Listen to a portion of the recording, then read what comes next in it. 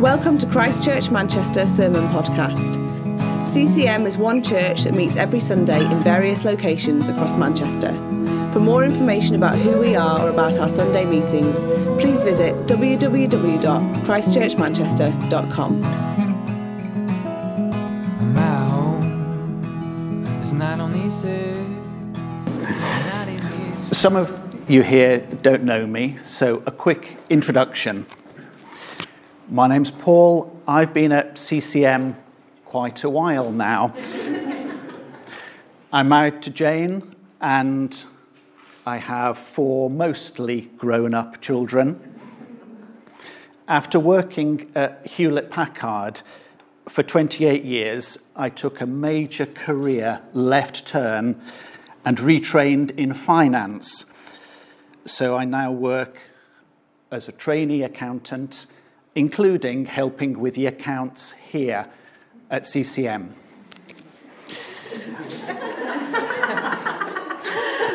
I am an unashamed geek. I love computers, history, science, gaming, memes. I have more board games and war games than I can possibly get round to playing. And like you guys, I love the scriptures. Thank you to my daughter Rebecca at the back, who's taking time out from the Reddish congregation to run my PowerPoint for me today. And thank you to Stu McGregor and Joanna Dixon and Molly and Corey and the folks from my community group who helped me with thinking about and crafting our talk this morning. 1 Corinthians 19. Covenant, judgment, grace. Covenant is a good Bible word. It means coming together. 2 parties come together to make a contract, a covenant, agreeing on promises, stipulations, privileges and responsibilities, maybe consequences. There can be legal covenants, agreements binding in law. We speak of the covenant of marriage, 2 people committing to each other for life. That was quite a while ago. In the Old Testament, the people of Israel were a covenant people. They had committed themselves to obeying God, following his rules, doing what he had said. And in return, they would be a chosen people, a royal priesthood, holy nation, God's special possession. God said in Exodus, "If you obey me fully and keep my covenant, then out of all nations you will be my treasured possession.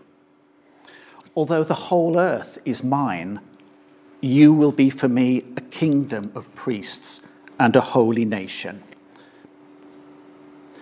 But if they did not obey, there's a scary list of curses near the end of Deuteronomy 28, bad things that could happen.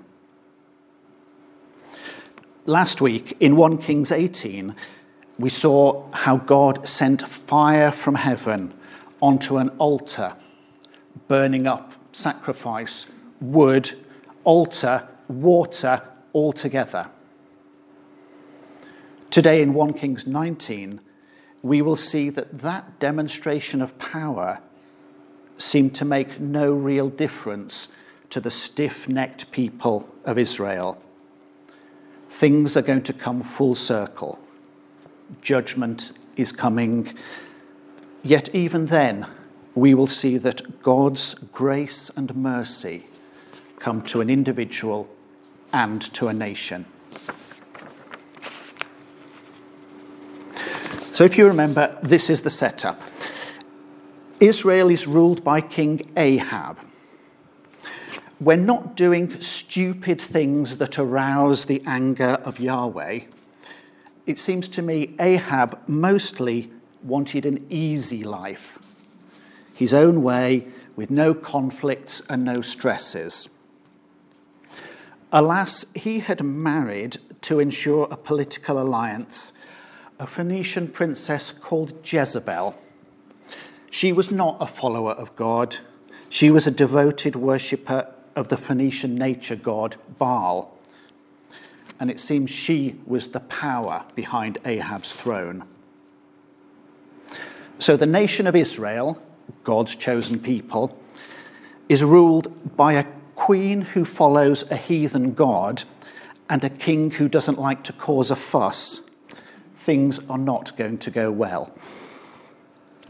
And the people, it seemed they just didn't know what to think or do.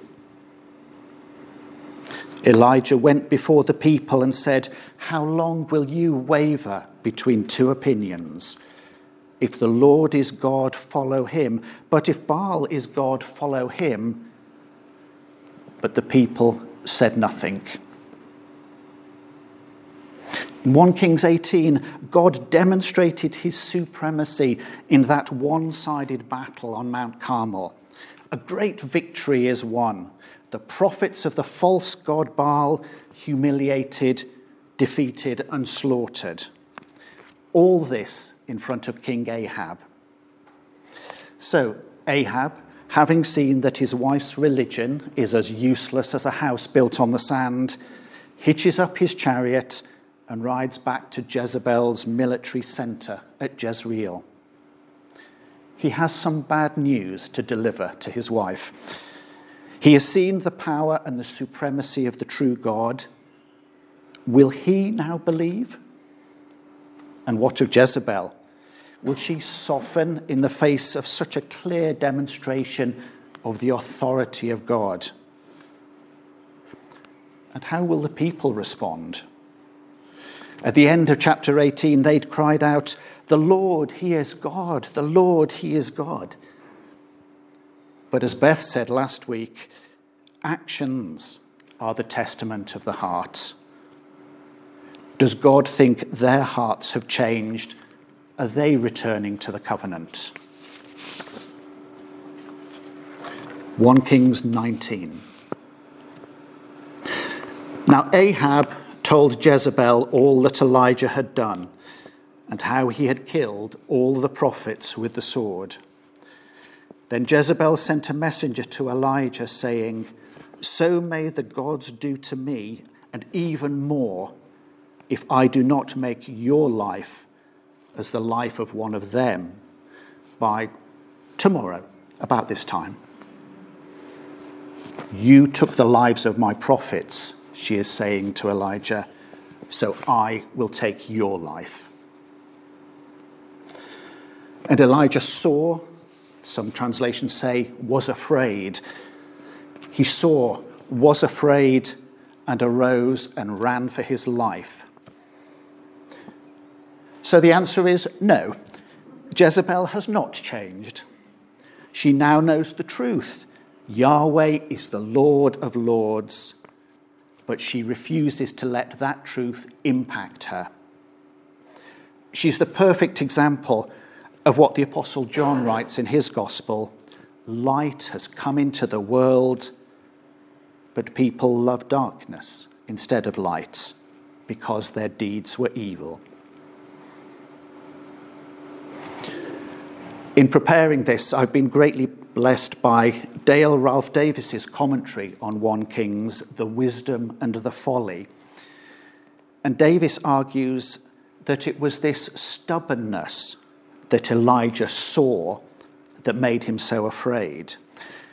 That if Jezebel is unaffected by such a mighty miracle as that fire on Mount Carmel, then what hope is there for her as a sinner, for himself as a prophet, and for the slumbering nation of God's chosen people? Elijah's faith-filled actions on Carmel have kicked over the proverbial hornet's nest, and he has the personal hatred of the most powerful and least emotionally stable woman in the kingdom. She is going to organize his death, and it seems the people are doing nothing. So he ran. When he came to Beersheba, which belongs to Judah, he left his servant there, but he himself went a day's journey into the wilderness and came and sat down under a juniper tree, and he requested for himself that he might die, and said, "It is enough now, O Lord, take my life, for I am no better than my fathers." He lay down and slept under a juniper tree, and behold, there was an angel touching him. And he said to him, "Arise, eat." Then he looked, and behold, there was at his head bread cake baked on hot stones and a jar of water. So he ate and drank and lay down again. The angel of the Lord came a second time and touched him and said, "Arise, eat, because the journey is too great for you." So he arose, ate and drank, and went in the strength of that food 40 days and nights to Horeb, the mountain of God. Elijah is not fleeing at random. This is where he's heading. Horeb, otherwise known as Sinai, because Elijah is seeking God, and this is the mountain of God. In my imagination, as Elijah lay there in the desert, starting to fall asleep under that juniper tree, full of that miraculous bread, just like his mother used to bake on hot stones, he dreams of the great prophet Moses. Because Elijah knows that he is not the first prophet to make this journey through the wilderness to the mountain of God. He knows the stories of Moses leading the people here. Sinai is where the Hebrews, after escaping from slavery in Egypt, entered into covenant with God. This is where the Lord came down in smoke and fire, earthquake and thunder. This is where the 10 Commandments were given. This is where Moses, from a cave in the rock, saw the glory of the Lord pass by. This is where Elijah is heading. Elijah awakes. The miraculous food from God is manna to sustain him through the wilderness. He's going to the mountain. He's looking to encounter God. Then Elijah came to a cave and lodged there. And behold, the word of the Lord came to him and said to him, "What are you doing here, Elijah?" Dale Ralph Davis writes, "This is God's invitation to Elijah to state his case. Prophet of the Lord, prophet of the people of Israel, say what you have to say." Elijah said, "I have been very zealous for the Lord, the God of hosts, for the sons of Israel have forsaken your covenant, torn down your altars, and killed your prophets with the sword, and I alone am left, and they seek my life to take it away." This is the case for the prosecution, the covenant forsaken. The only point wrong here is Elijah's "I alone am left," and I bet it feels that way to him. But the rest, the damning indictment of the sons of Israel, is depressingly accurate. Isn't it interesting that Jezebel gets no mention here? Maybe by now nothing much is expected from her. Elijah's focus is on the people of Yahweh and their unfaithfulness. And this is the central tragedy of 1 Kings 19. So God said, "Go forth and stand on the mountain before the Lord." And behold, the Lord was passing by. When Moses and the nation came before the Lord on this mountain, there was wind and earthquakes and fire. What will God do now? A great and strong wind was rending the mountains and breaking into pieces the rocks before the Lord. But the Lord was not in the wind. And after the wind, an earthquake, but the Lord was not in the earthquake. After the earthquake, a fire, but the Lord was not in the fire. And after the fire, the sound of a gentle blowing. When Elijah heard that, he wrapped his face in his mantle and went out and stood in the entrance of the cave. Like and yet unlike. God the same yesterday, today and forever, yet behold, he is doing a new thing. Maybe God was doing something with Elijah's expectations. Never let us think we've fully understood God, got him pigeonholed, as it were. We are the clay, he is the potter. Again, a voice came to him and said, "What are you doing here, Elijah?" Again, Elijah states his case. "I have been very zealous for the Lord, the God of hosts. The sons of Israel have forsaken your covenant, torn down your altars, and killed your prophets with the sword. And I alone am left, and they seek my life to take it away." God does not seem to argue. He merely pronounces sentence. The Lord said to him, "Go, return on your way to the wilderness of Damascus, and when you have arrived, you shall anoint Hazael king over Aram, and Jehu son of Nimshi you shall anoint king over Israel, and Elisha the son of Shaphat of Abel Meholah you shall anoint as prophet in your place. And it shall come about that the one who escapes the sword of Hazael, Jehu shall put to death, and the one who escapes from the sword of Jehu, Elisha shall put to death." The people are judged, the covenant enforced. There are consequences. The sword is coming. We don't often talk about judgment. It's a bit uncomfortable. It's a lot scary. For the nation of Israel back then, judgment would be invasion, occupation, destruction. But this is still relevant for us today because there will be a final judgment. In the New Testament, in Acts 17, the Apostle Paul says, "God is now declaring to men that all people everywhere should repent, because he has fixed a day in which he will judge the world in righteousness through a man whom he has appointed."